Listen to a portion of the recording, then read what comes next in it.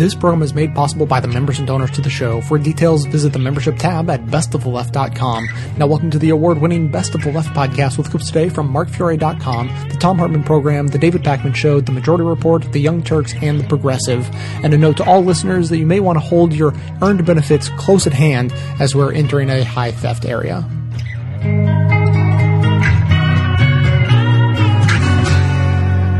Look! Up in the sky! It's a bird! It's a blimp! It's... Newly Frugal Guy! Here to warn you of the Fiscal Cliff! It all started back when I, Newly Frugal Guy, and my newly frugal Huxketeers helped create the Fiscal Cliff to teach you the evils of deficit spending. With the Spendocrats, we had to threaten you with absolute destruction so you'd cut the deficit we're now warning you against cutting. You see, citizens, the cliff would dramatically cut the deficit, but it would do so by cutting Pentagon spending, which, through the mysteries of newly frugalness, is huge government spending that is amazingly not socialistic. We all know true deficit reduction can only come from cutting pinko social programs like schools, health, and welfare. The Fiscal Cliff also threatens to blow up the Bush tax cuts, and devious spendocrats want taxes for the rich to return to what they were during the dark days of Clinton, back when the economy was, well, never mind. Newly Frugal Guy will fight to ensure the spendocrats finally become more moderate. They agree never to raise taxes on the rich and adopt the tax policy of the great, recently losing party by closing unnamed loopholes and deductions. Then we will be on our way to fighting the deficit with a newly frugal bipartisan future for all. Newly Frugal Guy! Free market, ho! Ho! I won't let you turn around and tell me now I'm much too proud to walk away from something when it's dead.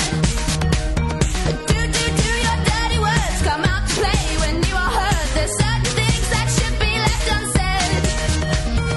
Tick, tick, tick, tick on the watch and life's too short for me to stop. Oh baby, your time is running out.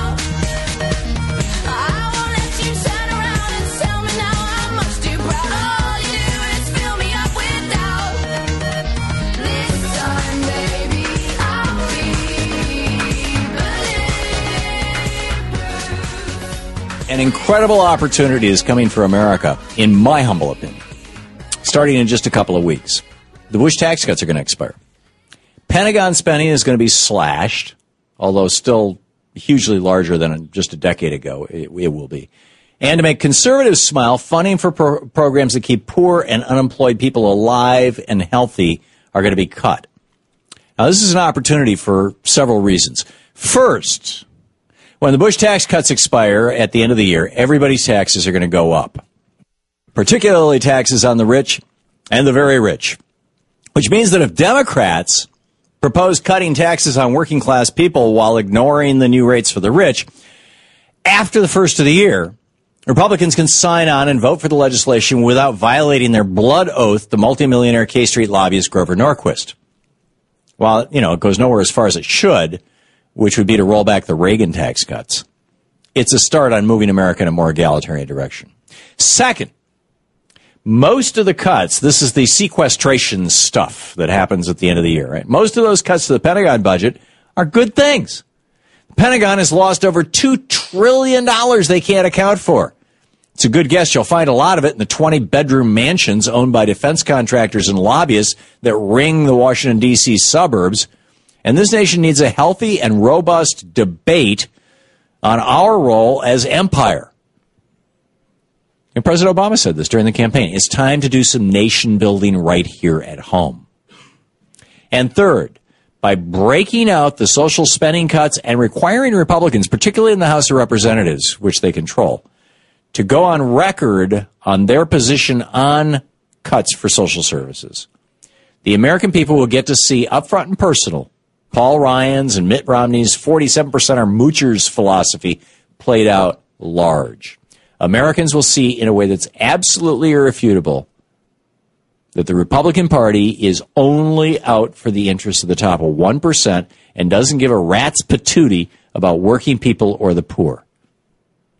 That could also, keep in mind, the Democrats got 500,000 more votes for the House of Representatives this year than Republicans did, and yet Republicans control the House because of gerrymandering.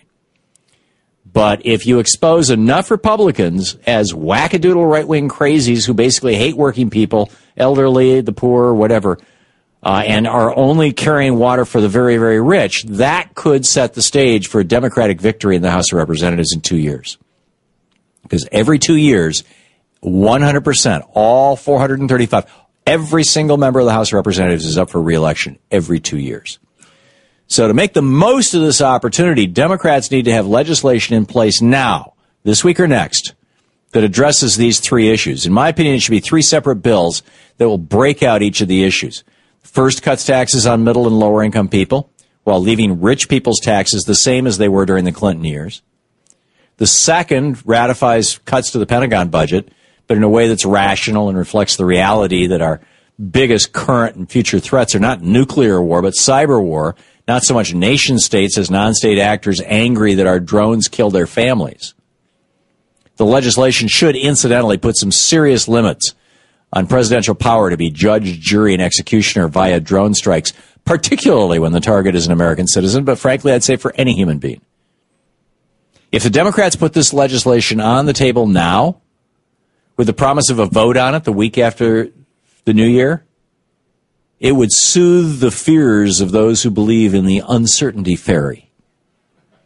And if it's decent legislation, it'll give progressives a rallying point to pressure their members of Congress. Which, frankly, I'd much rather see a rollback of the incredibly destructive Reagan tax cuts. But this, at least, would be a start. It would calm the hysteria. I mean, it would make the Republicans hysterical, but everybody else, It would provide a basis for moving forward. It would put the lie to the stupid Republican theory that it's good for our economy when the rich get richer and the poor get poorer. If you combine all of this with some reasonable trade policies like those advanced by Senators Sherrod Brown and Bernie Sanders, we could even see a return to the Eisenhower and Clinton prosperities. So everybody's all hysterical about this so-called fiscal cliff, a phrase that Ben Bernanke coined. I think it's time to drive off the so-called fiscal cliff. Once done, Americans are going to realize, first, it's nothing but a speed bump. It's just a speed bump. And this whole Thelma and Louise thing, this hysteria that's being hyped by the so-called deficit hawks. Oh, my God, we're going to go off the edge down into the Grand Canyon. We're all going to die. Oh, no. No. We can fix this. And let the new Congress do it. With more Democrats in the House of Representatives and some good ones. Let Alan Grayson loose on them. And in the Senate, some brilliant Democrats in the Senate. Let Tammy Baldwin after them. Let Elizabeth Warren after him. We can do this. We can do it quickly. I mean, John Boehner's going to have to be dragged to the table kicking and screaming, which is going to be a challenge because Eric Cantor's always standing right behind him with that knife in his, poking his kidney. But yeah, that shiv. But it could be done. So that's my take on this. If everybody's hysterical about the fiscal cliff, I'm like, it's a bungee cord. It's an off ramp for craziness.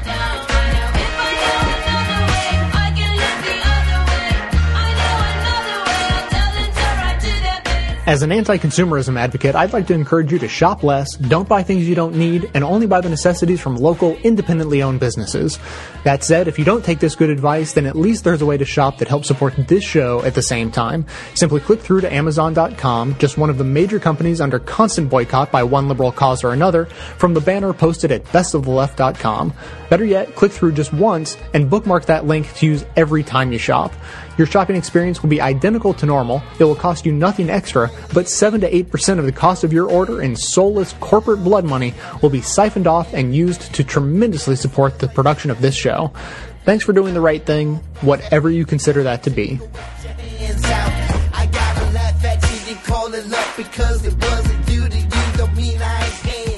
Joining me is Richard Wolff. He's an economist and professor emeritus at my alma mater, the University of Massachusetts.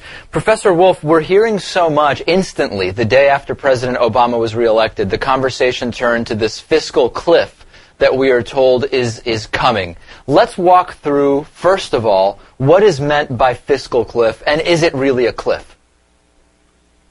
Well, it's probably a cliff, but let me leave that to your listener and explain what it is.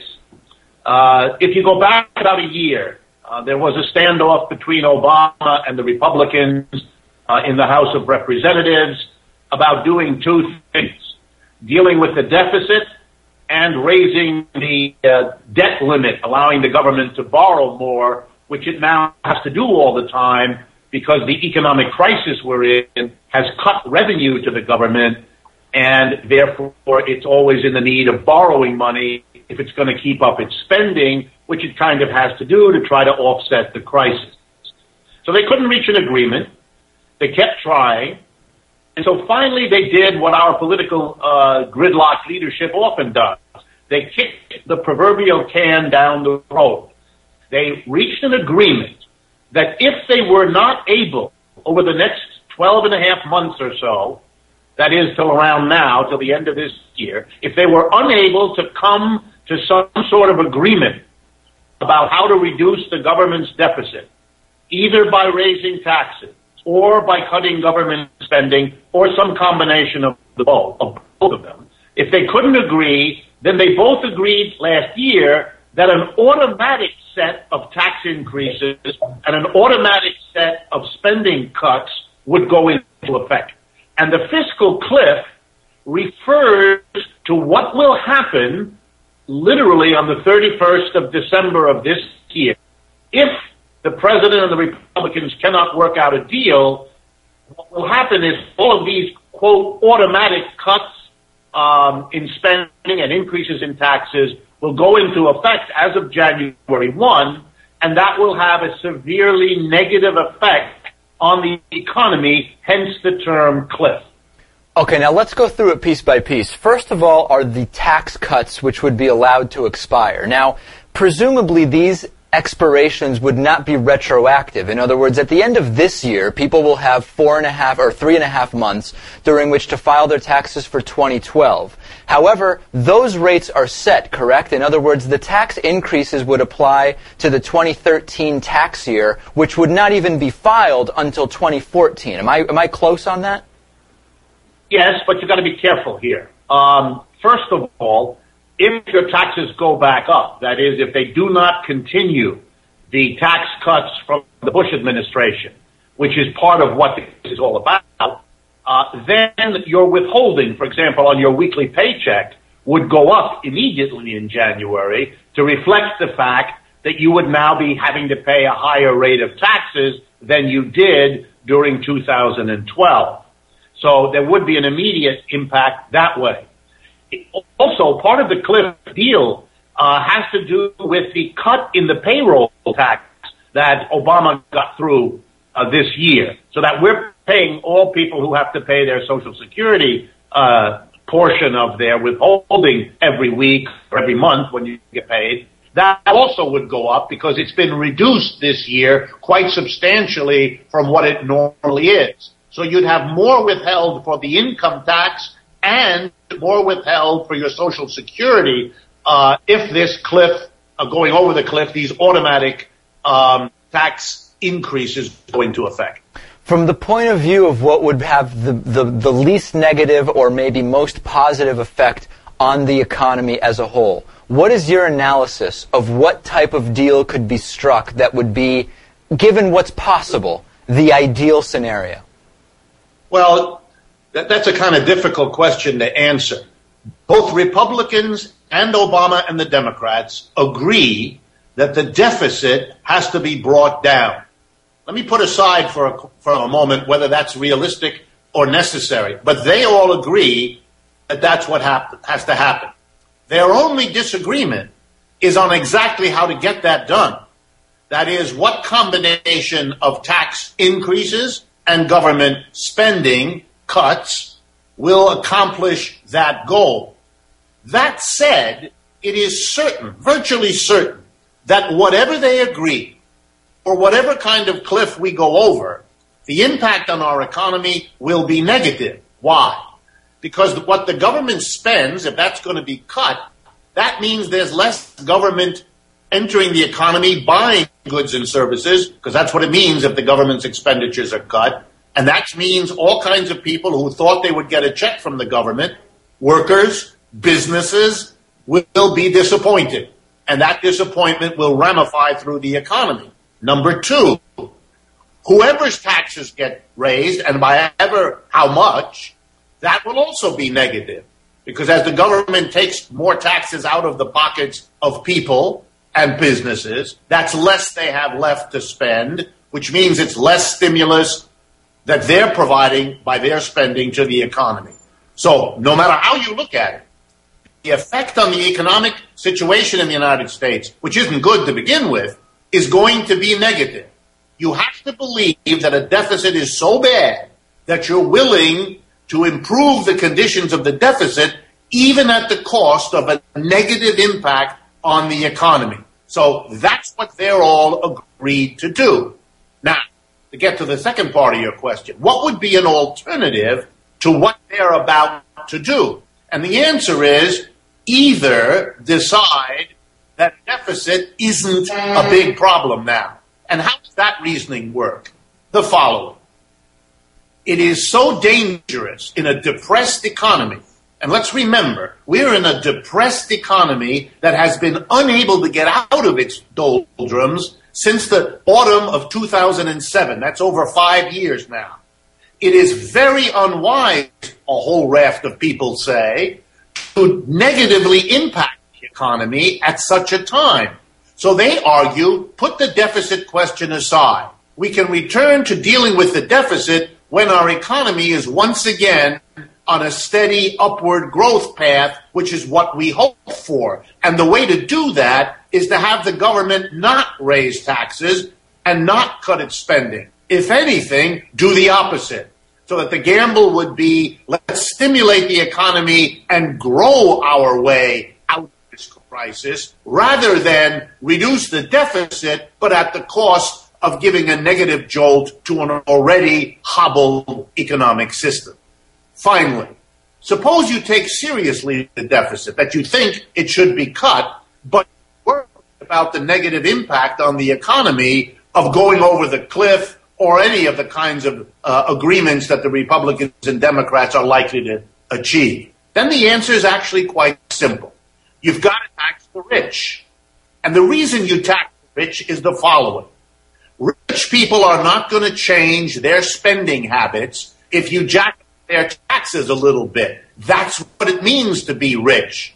They have enough, and Lord knows the top 1 to 5% in the United States fully fill this description. They earn so much money. They have a larger share of income over the last 30 years than anything they had before.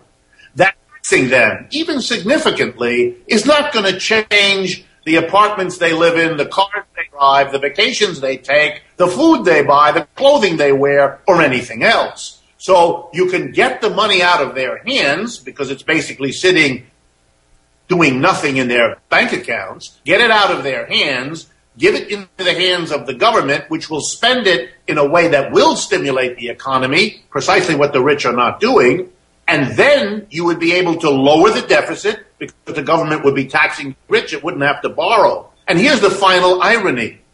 When the government taxes the rich, it's actually making an arrangement to move money out of the hands of the rich that is no different from when the government borrowed to pay for a deficit, since the people the government borrowed from are the same rich that it would otherwise tax. So you can reduce the deficit, the government doesn't have to borrow, by taxing the rich rather than borrowing from them, which is what we've been doing the last 5 years. That's a way to deal with the deficit, to avoid going over the negative impact of the cliff, and tax those most able to pay and who've done the best.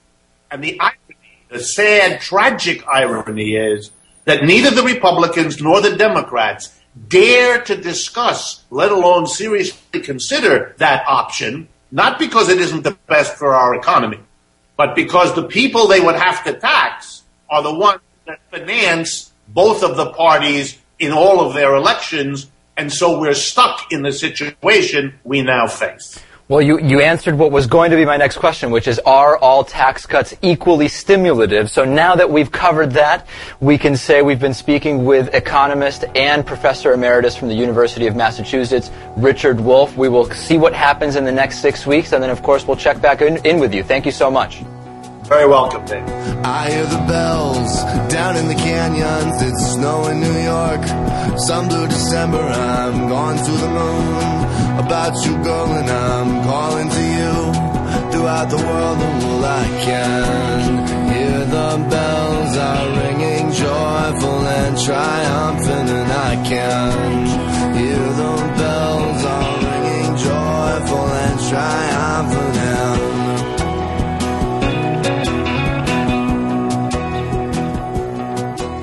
So I've been talking about this Ezra Klein piece. And good for him. There's nothing courageous about raising the Social Security retirement age. Now, it doesn't mention COLA in this. There's two ways that the establishment, well, there's really three ways, I guess, in which the establishment wants to destroy Social Security. One is simply to privatize it. One is to raise the retirement age. One is to change the way cost of living increases are calculated. As it stands now, the way that cost of living increases are calculated, COLAs, actually do not keep pace with inflation if you look at inflation for senior citizens. Why would inflation be higher for senior citizens? Because they buy less things, and they buy certain things. Prescription drugs, for instance,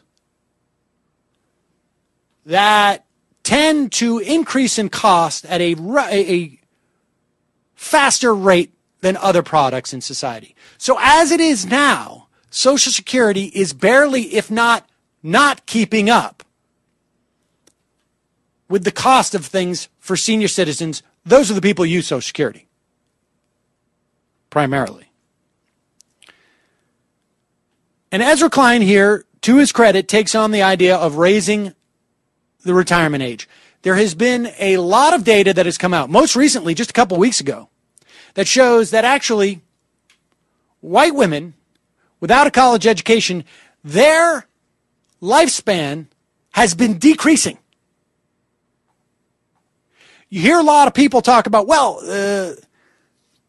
the lifespan of people has increased by 7-8 years since FDR started Social Security. Well, that's true if people only describes those people who are in the top half of the income distribution. But for people in the bottom half of the income distribution, there has been virtually no increase in years lived past the age of 65 over the past 70. Maybe a year and a half over the past 70 years. And during that time, the retirement age has gone up probably about 2. It's going to be 67 for me. Now, of course, you can retire early. You get less benefits. But full benefits come at age 67 for someone my age, in their 40s. So Ezra Klein has a piece here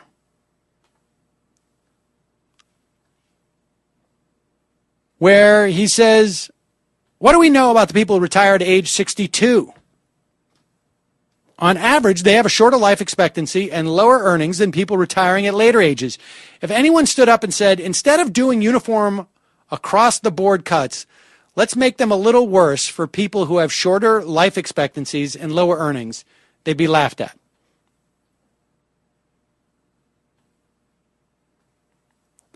Of course, those who say we should raise the Social Security retirement age don't get laughed at. It's considered a very thoughtful, courageous effort to deal with our entitlement programs. The people wandering around calling for a higher retirement age will never feel the bite of the policy. Think tankers and politicians and columnists don't retire at age 62 or even age 65. They love their work, which mostly requires sitting down in air-conditioned rooms. They stick around pretty much until they're about to die. The courage it takes to call for a higher retirement age is the courage to say that other people who don't have it as good as you should be the ones to shore up Social Security. It's the same kind of courage as a poor person calling for higher taxes on the rich, or a sitting congressman calling for a war he'll never have to fight in. I'd say it's even worse than that last thing. Sitting congressman can't really escape the fact that he sent people to war. You'd have to be a little bit more pathological than he would be. Just sort of, it's quite possible that a congressman or a columnist would have no concept that, hey, it's hard on people if they can't retire at 62 or 65.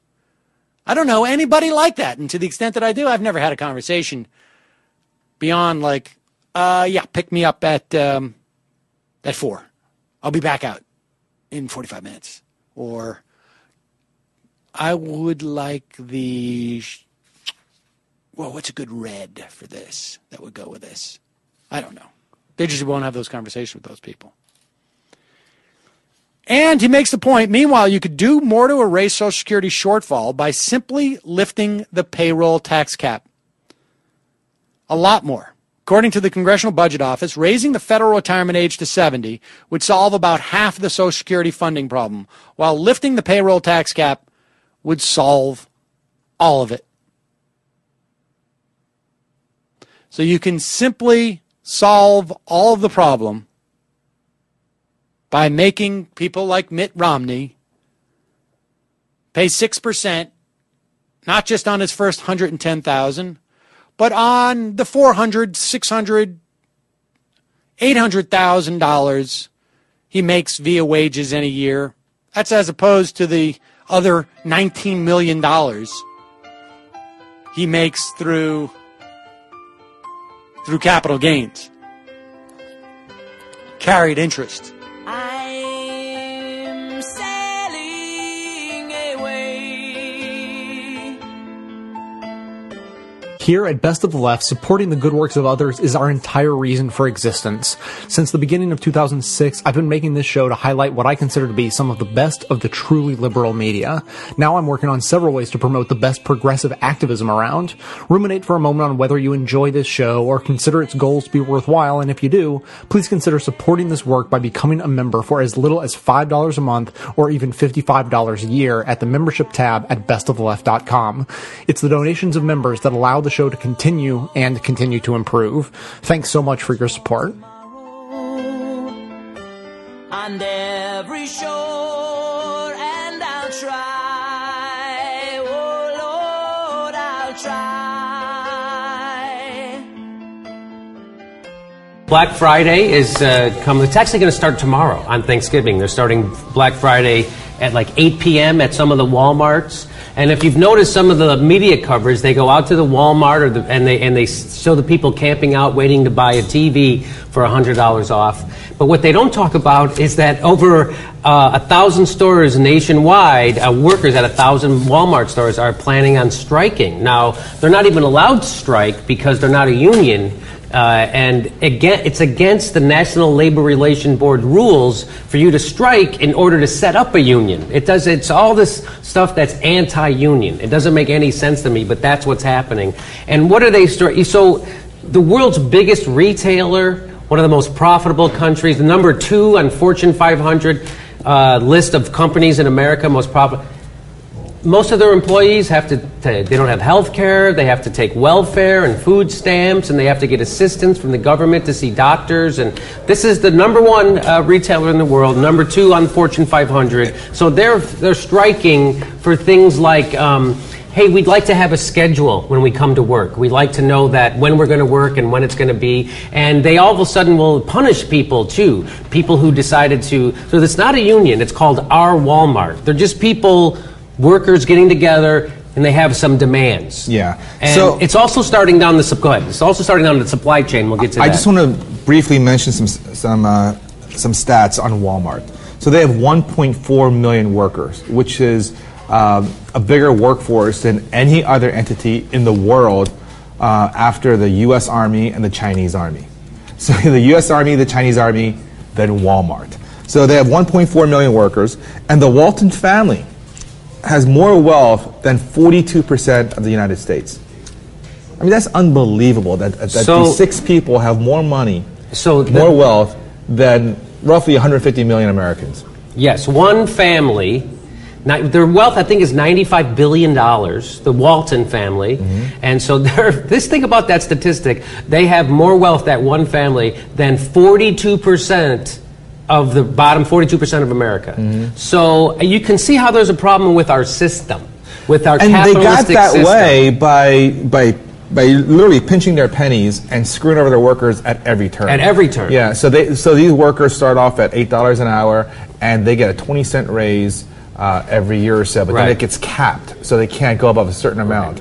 So what happens is, like Jimmy mentioned, many workers at Walmart they need to get money from the government. They need, welfare assistance, food stamps, healthcare, Medicaid, and who pays for that? You pay for that. We all pay for that. So we are all, in a way, subsidizing Walmart.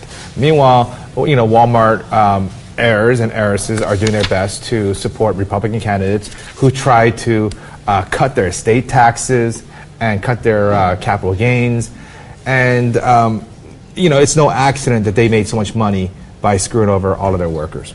That's exactly. Well, I wanted someone to do this. I'm not a mathematician, but it would be nice to see what if they did pay their workers a living wage. What would it work? So because their profits went down, it was $15 billion last year. That $15.6 billion was their profit. Okay. So what if they decided to only make $7 billion in profit and gave the other $7.5 billion to their workers in forms of medical care and pay, compensation? I wonder what that would do. I mean, I wonder if they could do that. I wonder how much it would cost them to pay their workers a living wage. I'm not sure exactly how that works, but there was a study that was done where they looked at the economic impact of a Walmart coming into a community.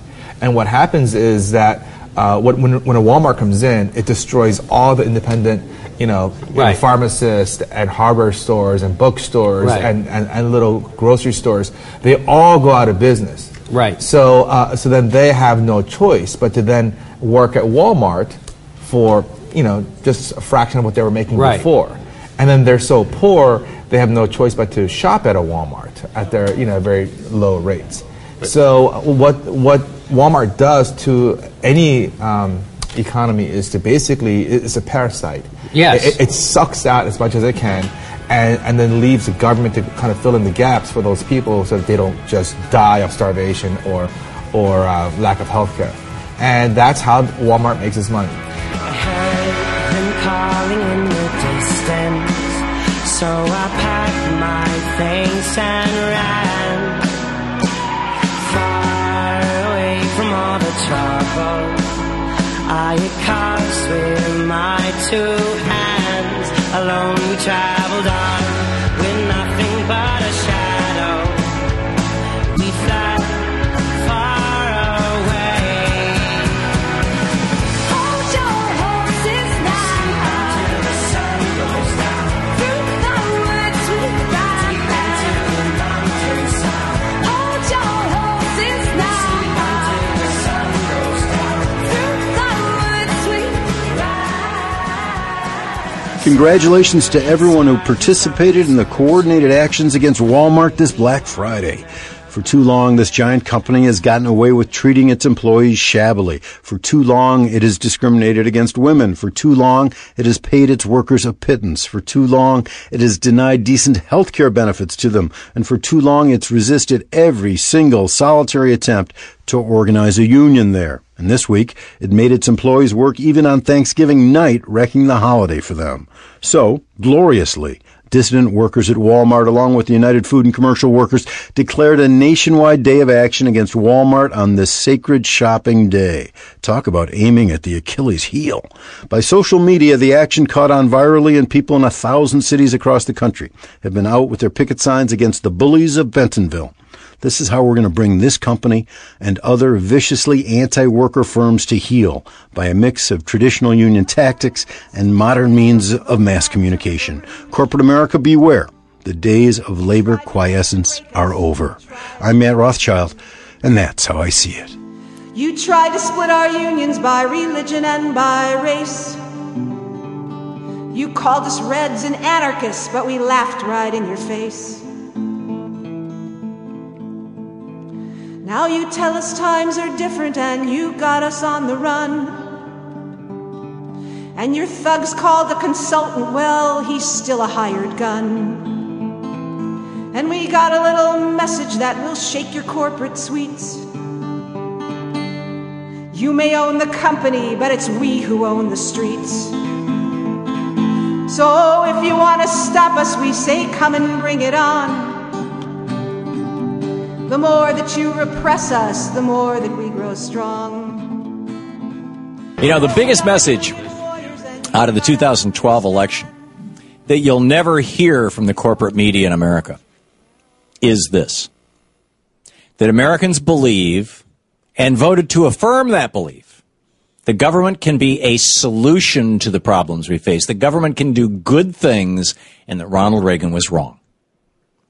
America is not a right-wing nation. We're not even a center-right nation. We never have been. In 1935, FDR brought us Social Security. We loved it then. We still love it now. And that, of course, is just the tip of the iceberg of policies that prove America is a leftist nation. If you call leftists people who believe the government can do things well. It started with the founders who put the phrase general welfare in the Constitution twice. First in the preamble to define the reason our government was created, and then in the powers given to Congress, Article 1, Section 8, to raise taxes and spend money to promote the general welfare. People go, well, that's not one of the enumerated powers. Well, here's what one of our actual founders, Alexander Hamilton, had to say about the general welfare clause that he helped write into the Constitution. He was there at the Constitutional Convention. Although he did leave for a couple of weeks, go back to New York in a fit of pique, because on opening day, he had argued that the president should be appointed for life, because we wanted to imitate the British monarchy, and they hooted him out of the room. But in any case, he came back, and he said, this was in the 21st part of his report to Congress. I misattributed it last week to the Federalist Papers. It's Hamilton's report to Congress on how to build a strong manufacturing sector, also known as his report on manufacturers, written in 1791 when he was the Secretary of the Treasury in the George Washington administration. He said, and I quote, "The terms general welfare were doubtless intended to signify more than was expressed or imported in those which preceded. The phrase is as comprehensive as any that could have been used, because it is not fit that the constitutional authority of the Union to appropriate its revenues should have been restricted within narrower limits than the general welfare. It is therefore of necessity left to the discretion of the national legislature to pronounce upon which objects which concern the general welfare, and for which, under that description, an appropriation of money is requisite and proper." End of quote from Alexander Hamilton. Since then, general welfare has included everything from Thomas Jefferson creating a free college system with the University of Virginia to Abraham Lincoln massively expanding that free college system with land-grant colleges across the nation and creating the Department of Agriculture, to Teddy Roosevelt passing the Pure Food Act, the Meat Inspection Act, creating the Department of Commerce and Labor, breaking up big corporations, regulating the railroads, to Dwight Eisenhower building the interstate highway system and massively expanding our schools and hospitals with government funds. You know, during the Eisenhower administration, 80% of the cost of every hospital built in this country was paid for with federal dollars. General welfare has included everything from child labor laws to the 40-hour work week to workplace safety laws. America has always advocated this liberal view as Americans. The first president to sign an appropriation to care for poor, homeless, and hungry people so they could get free housing, medical care, and food when they were down and out or disabled, the first president, George Washington. Our Revolutionary War in 1776 was fought on the premise that government could be good and that we could successfully prove that by creating a good government here in North America. Of course, there have been periods of time when, even though the vast majority of Americans have always been progressive, our government was more conservative. The reason for that disconnect? It's pretty simple. The majority of Americans couldn't even vote until 1920 when women got the vote. And even then, a large minority of Americans were kept away from the ballot box by Jim Crow policies that were only outlawed in the 1960s, but continue to this day. In fact, we saw them 6 days ago in places like Ohio and Florida. You have to stand in line for 6, 8, 10 hours to vote. That's Jim Crow. But America has been a liberal nation since our founding. George Washington wrote a letter to Alexander Hamilton in 1796. And he said, if the nation could successfully educate all of our people, quote, sentiments of more liberality in the general policy of the country would result from it, end quote. In other words, George Washington said, give people a good education, they'll become liberals. The result over time was that we ended up with a national policy of free education for all of us. George Washington took us liberal, and we've been moving that way ever since. And so with this massive progressive victory in 2012, when more Democrats than Republicans even got votes for the House of Representatives, the Democratic Party finds itself at a crossroads. Are they going to return to the liberal roots of Thomas Jefferson, the founder of the party, and its standard bearers like FDR and JFK?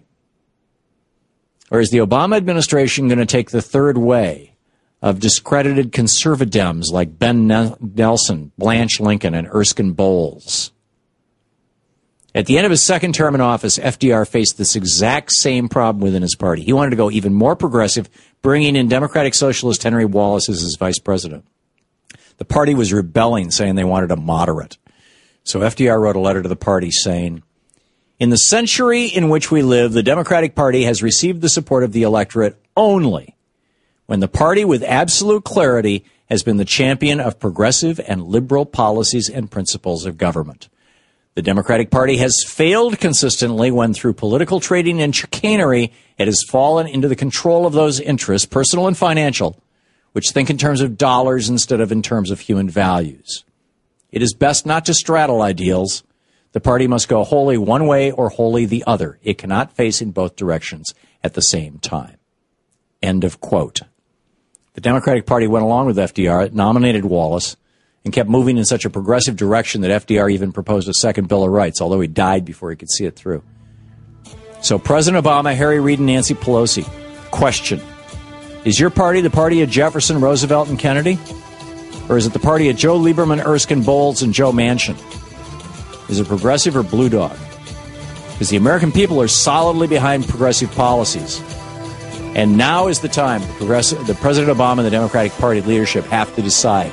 Are you with the people or are you with the banksters?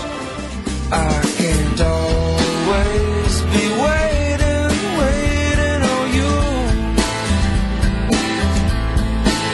I can't always be playing your fool.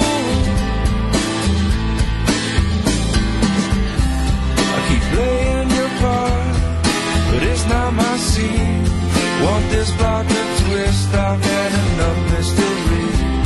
Keep building it up, but then you're shooting me down. But I'm already down, just wait a minute. Just sit and wait.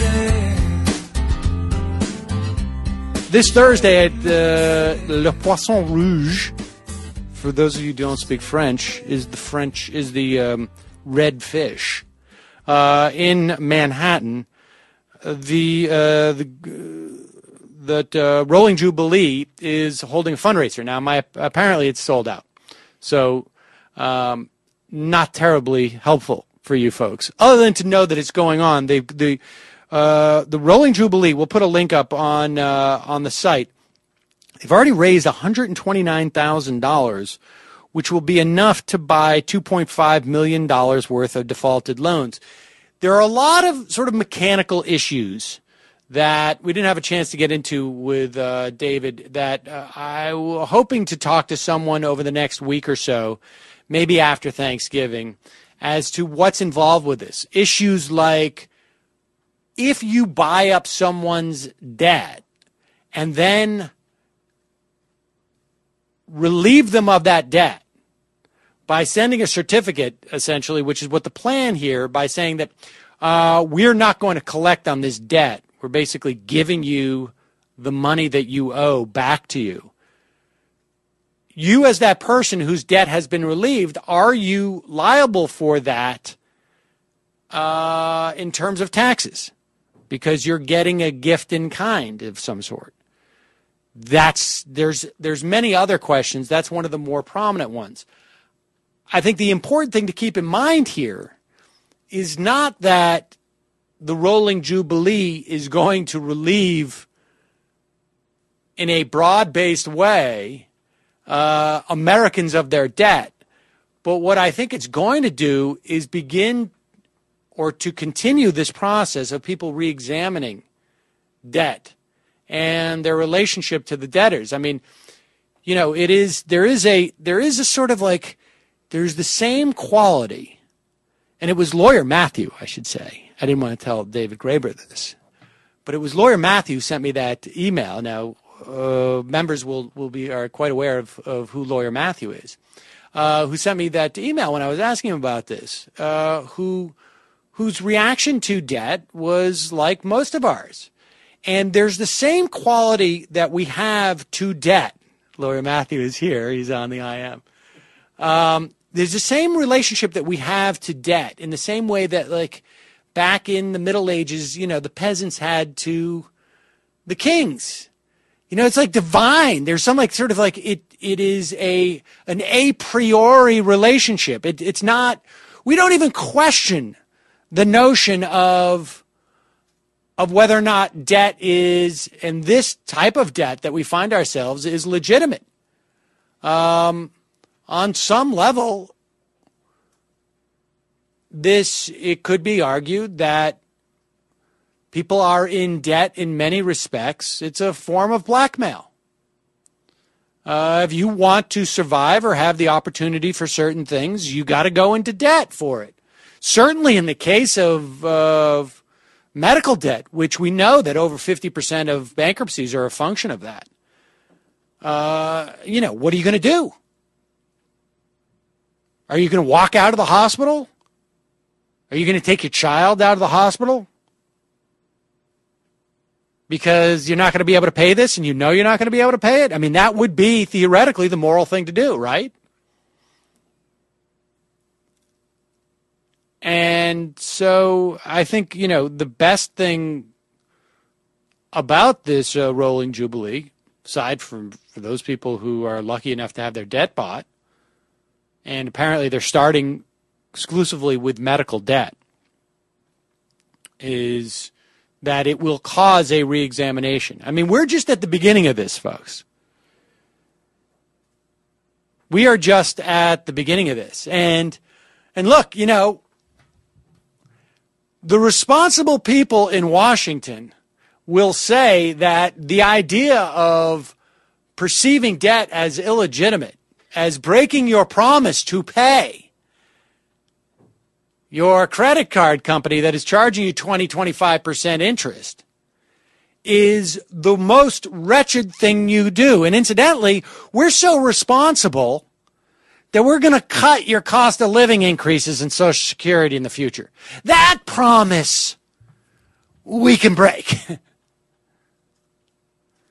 We're going to bail out the bondholders for General Motors, but that promise for your pension and your health care to the unions, that we can break.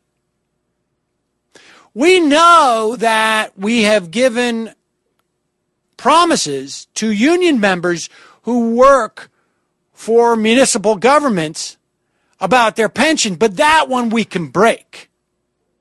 That's not a debt that we owe. I mean, so, you know, contemplate this. Why are there two sets of rules for promises and debts.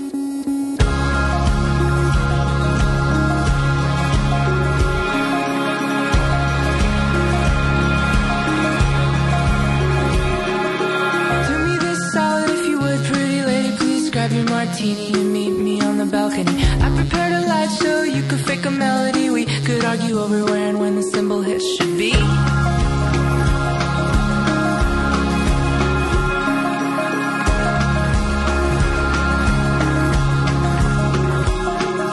Hannah takes the stairs and I usually take the elevator. Every now and then she offers me a lemon now and later. Please don't play the matchmaker, please don't be a player hater. If you dig a recent work, then you should go congratulate her. So often, apologists for President Obama will say, but Cenk, you don't understand. There's nothing he can do. He's negotiating with Republicans. He has to compromise. Are you against compromise?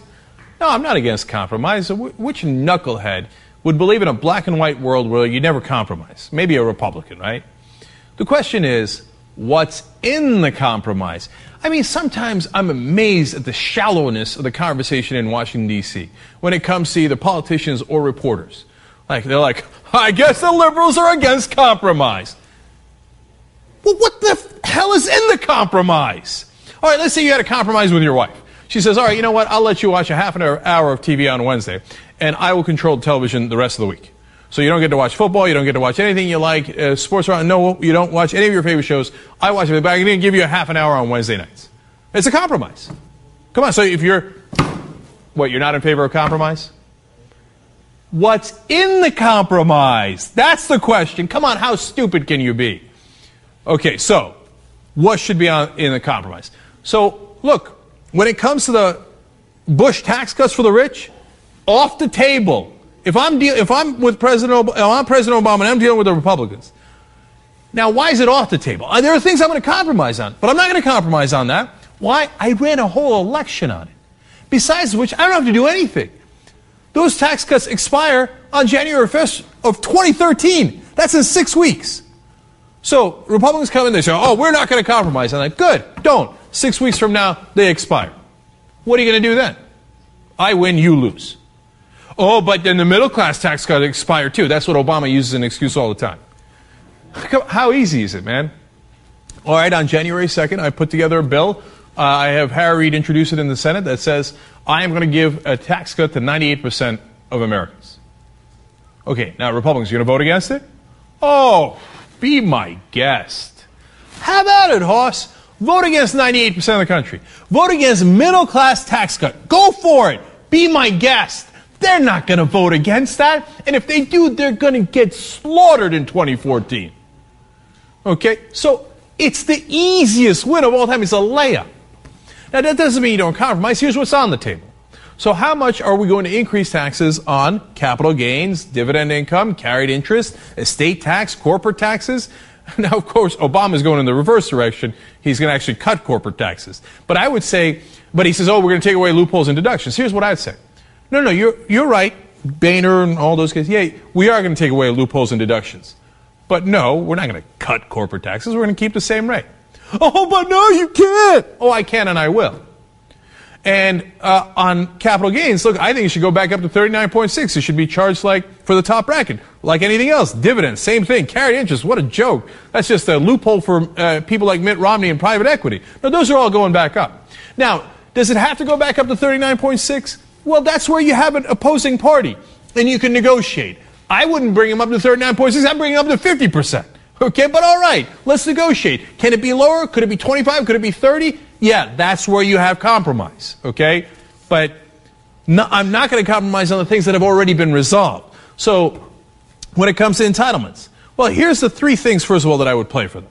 First, they come in the room, everybody sit down, and then I say, look, guys, I just want to make it clear. You all, in fact, before I even play the tape, I say to everybody, hey, you all agree, Republicans, that Ronald Reagan's always right, right? I mean, whenever I've debated, you guys always say, Ronald Reagan, Ronald Reagan, Ronald Reagan. So is Ronald Reagan an asshole, or is he right? All right, everybody raise your hand if you think Ronald Reagan's an asshole and doesn't know what he's talking about. Oh, none of you raised your hand. So you all agree Ronald Reagan's right. All right, well, let me show you Ronald Reagan. Social Security has nothing to do with the deficit.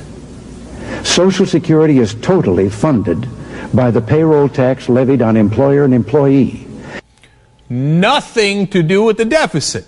So Ronald Reagan agrees, and I assume you agree, and I certainly agree, that Social Security is off the table. Okay? Now, how about Medicare and Medicaid?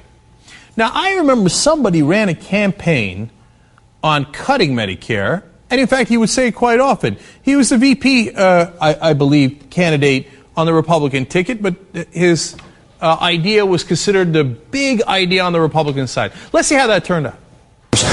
Optional personal retirement accounts for Social Security, converting Medicare into a defined contribution sort of voucher system. Yeah, that's what the American people said. No, we're not going to do your dumbass idea of turning Medicare into a voucher. Overwhelmingly rejected. Hey, you know what happened? We just had an election about it. And the answer was, How about your Medicaid idea? Let's see how that turned out. What we're trying to do here is couple Medicaid reforms with food stamp reforms, housing assistance reforms, education reforms for job training. We're trying to couple these things by sending them back to the states in block grants. So we just had an election about whether we're going to turn Medicare into a voucher and Medicaid into block grants. And the American people said no. So that is now off the table because the American people have spoken. Now I can compromise on other spending cuts.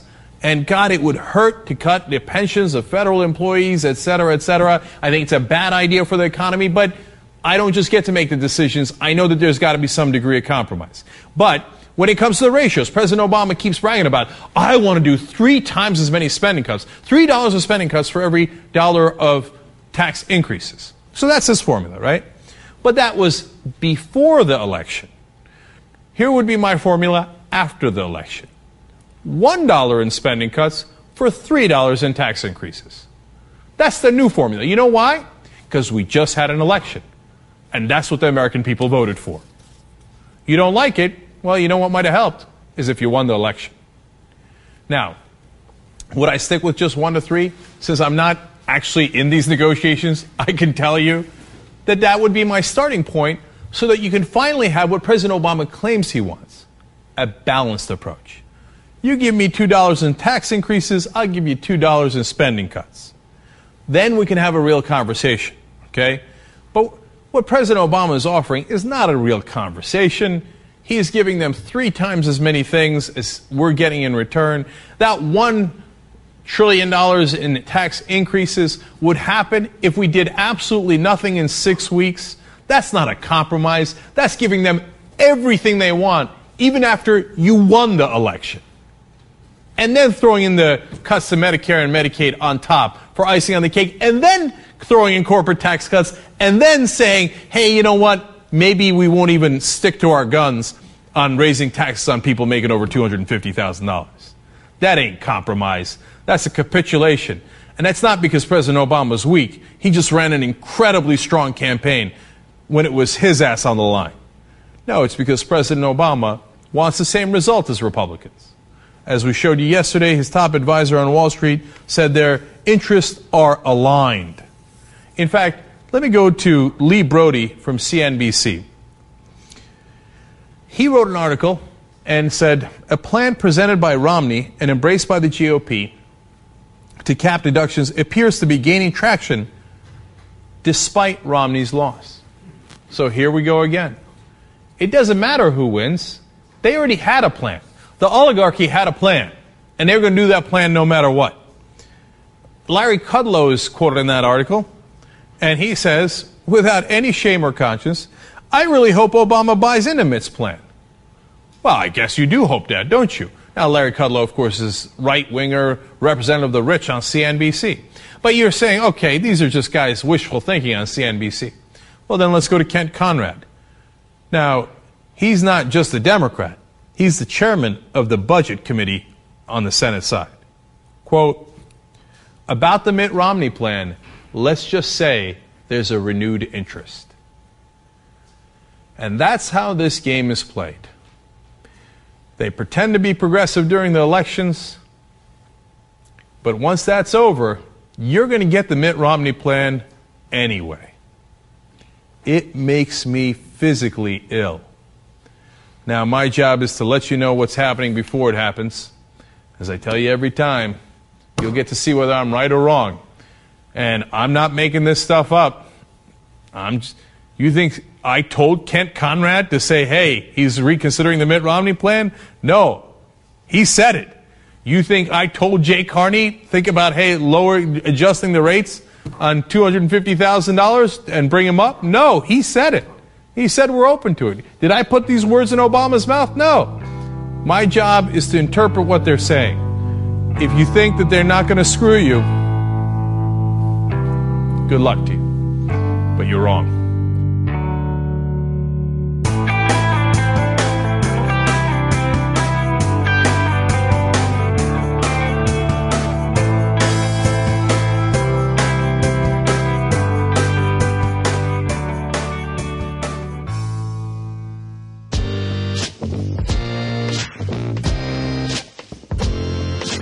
Hey, Jay, it's Jake from New York Alt News, and I'm calling about the fiscal cliff.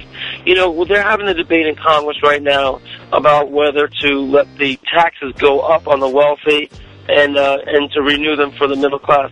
Well, you know, the reason they've been able to get away with this BS for so long is because they've been telling us that these cuts need to stay in place because those are the job creators and those are the owners of small businesses.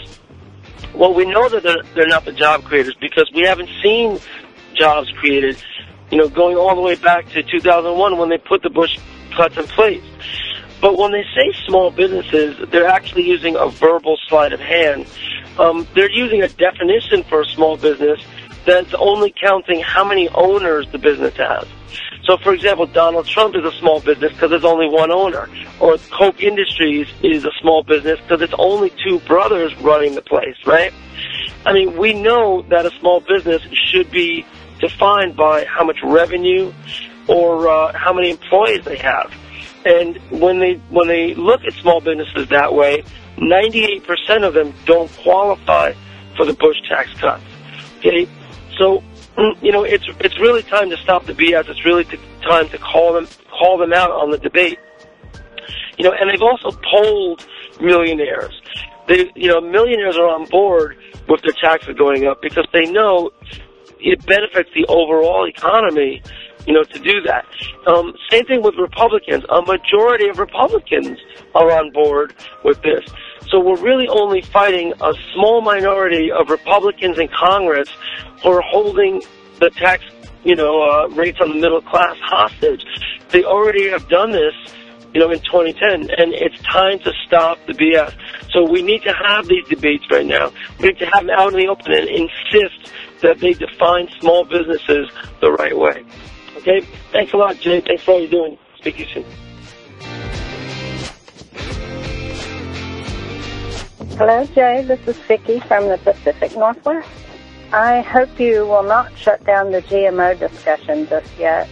There's a lot more to be said. I've remained a listener as long as I could, but as someone who's been involved in organic and sustainable agriculture for over 40 years, I can tell you that the discussion has been extremely shallow. There are plenty of reasons that we should avoid GMO foods.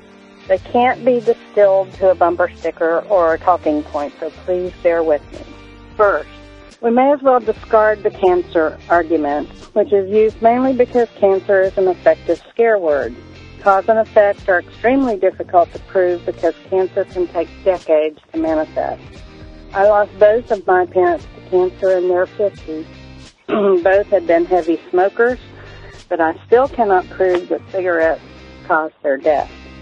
Only 2% of Americans are farmers, and most do not understand the farming issues, except as they experience direct effects, such as the case of food poisoning. Understanding of the GMO issue goes far beyond our own bodies. We should, however, give some consideration to whether we want to be ingesting biological toxins and pesticides inserted into the very DNA of the food Monsanto wants us to eat. While it's true that food crops have been modified through cross-pollination and breeding for as long as there have been plants, Mother Nature has never, to my knowledge, crossed an ear of corn with a bottle of Roundup. People need to understand the fundamental difference between natural breeding and genetic manipulation. Increased production of food through the use of GM is really a non-issue. A Canadian researcher, E. Ann Clark, has found that in general GMO crops do not produce higher yields when all factors are considered, including the need to buffer GMO crops from traditional crops, which means planting crops around the GMO crops. If we want to grow more food, it would make a lot more sense to give people who are crammed in cities access to land and training in permaculture. I refer your listeners to the work of Dr. Vandana Shiva on this topic. The potential for cross-pollination with traditional crops or wild plants is very high. Harvested genetically engineered seed has to be treated like the biohazard it is. For example, it has to be transported in covered trucks so that it will not accidentally fall on the road and off to the side to spread. As mentioned, there has to be a buffer crop planted between a GMO crop and other crops it may cross with. At one point, Monsanto was developing a terminator gene which would shut down embryonic development in a seed so that farmers couldn't save their seed. What if this gene had spread to the wild? The alarm in the scientific community was so great that they stopped the program. At least we hope they did. Farmers who sign up to grow GMO crops are not only obliged to purchase the seed, but also the chemicals developed to augment the GMO crops. These farmers are placed under a gag rule and can be sued if they talk to reporters or even other farmers. See PercySchmeiser.com, PercySchmeiser.com for more on this. GMO products may work well at first, but resistance occurs. Resistant weeds ultimately show up, requiring an escalation of herbicide use. Organic farmers worry about losing the effectiveness of Bacillus thuringiensis, a naturally occurring bacterium that produces a toxin that kills certain pests. Let's look at the difference in approach.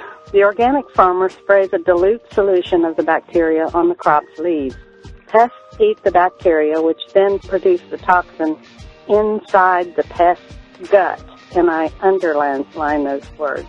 The rest washes off to be degraded in the soil. Little or no toxin ever reaches a human body. On the other hand, Monsanto took the toxin and inserted it into the genetic structure of the plant so that every cell has the potential to contain the toxin. Not only do we consume the toxin, this heavy dose of toxin means more resistance in pests, so organic farmers could use this valuable tool.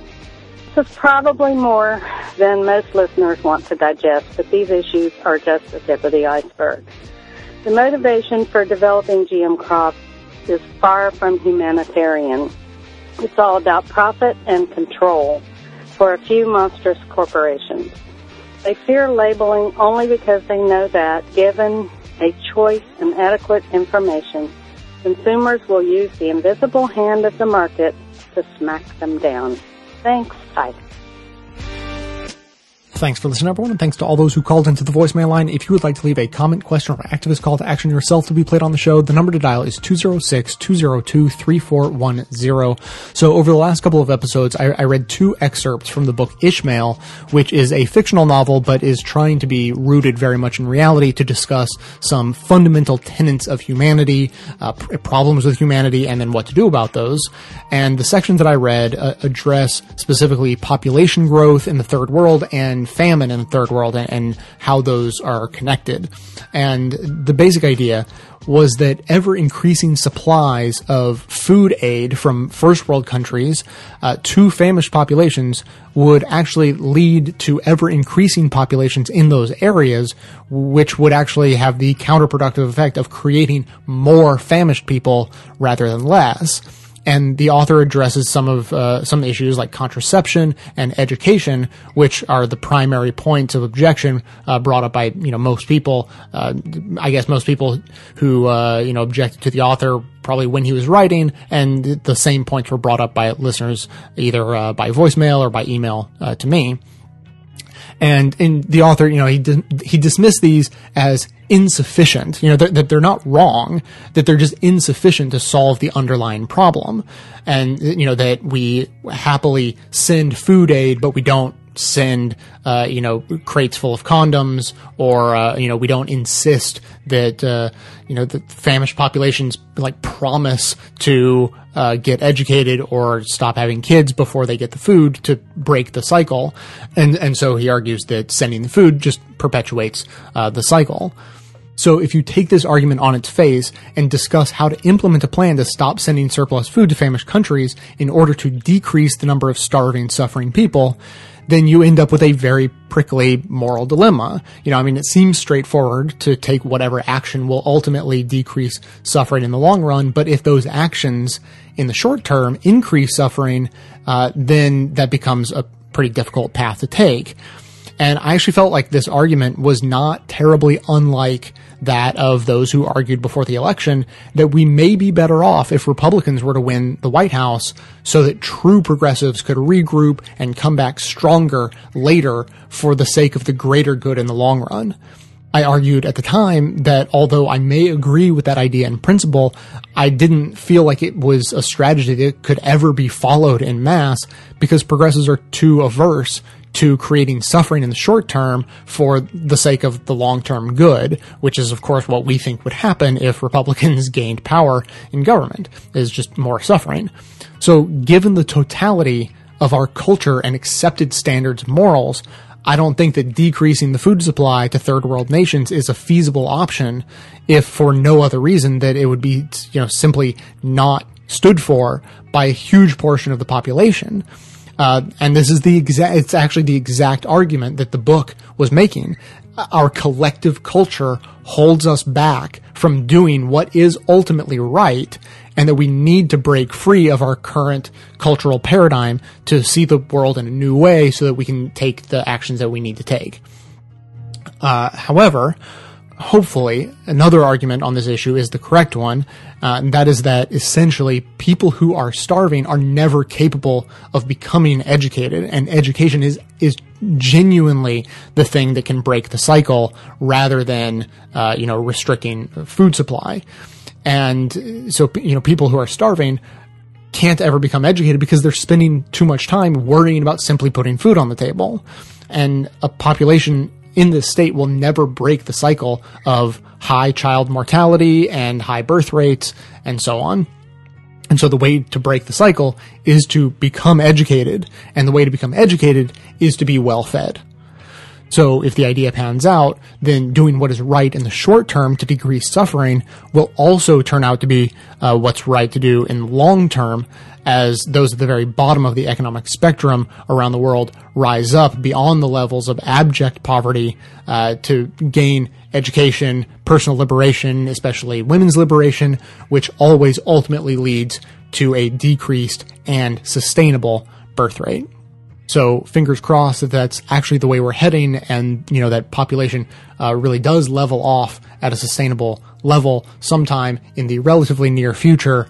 Of course, coupled with the idea that we can sort of re-engineer the way we get all of our energy so that all those people can be supported in a sustainable energy method that doesn't conflict with how we maintain the climate. Total. Not unrelated, but, separate issue there.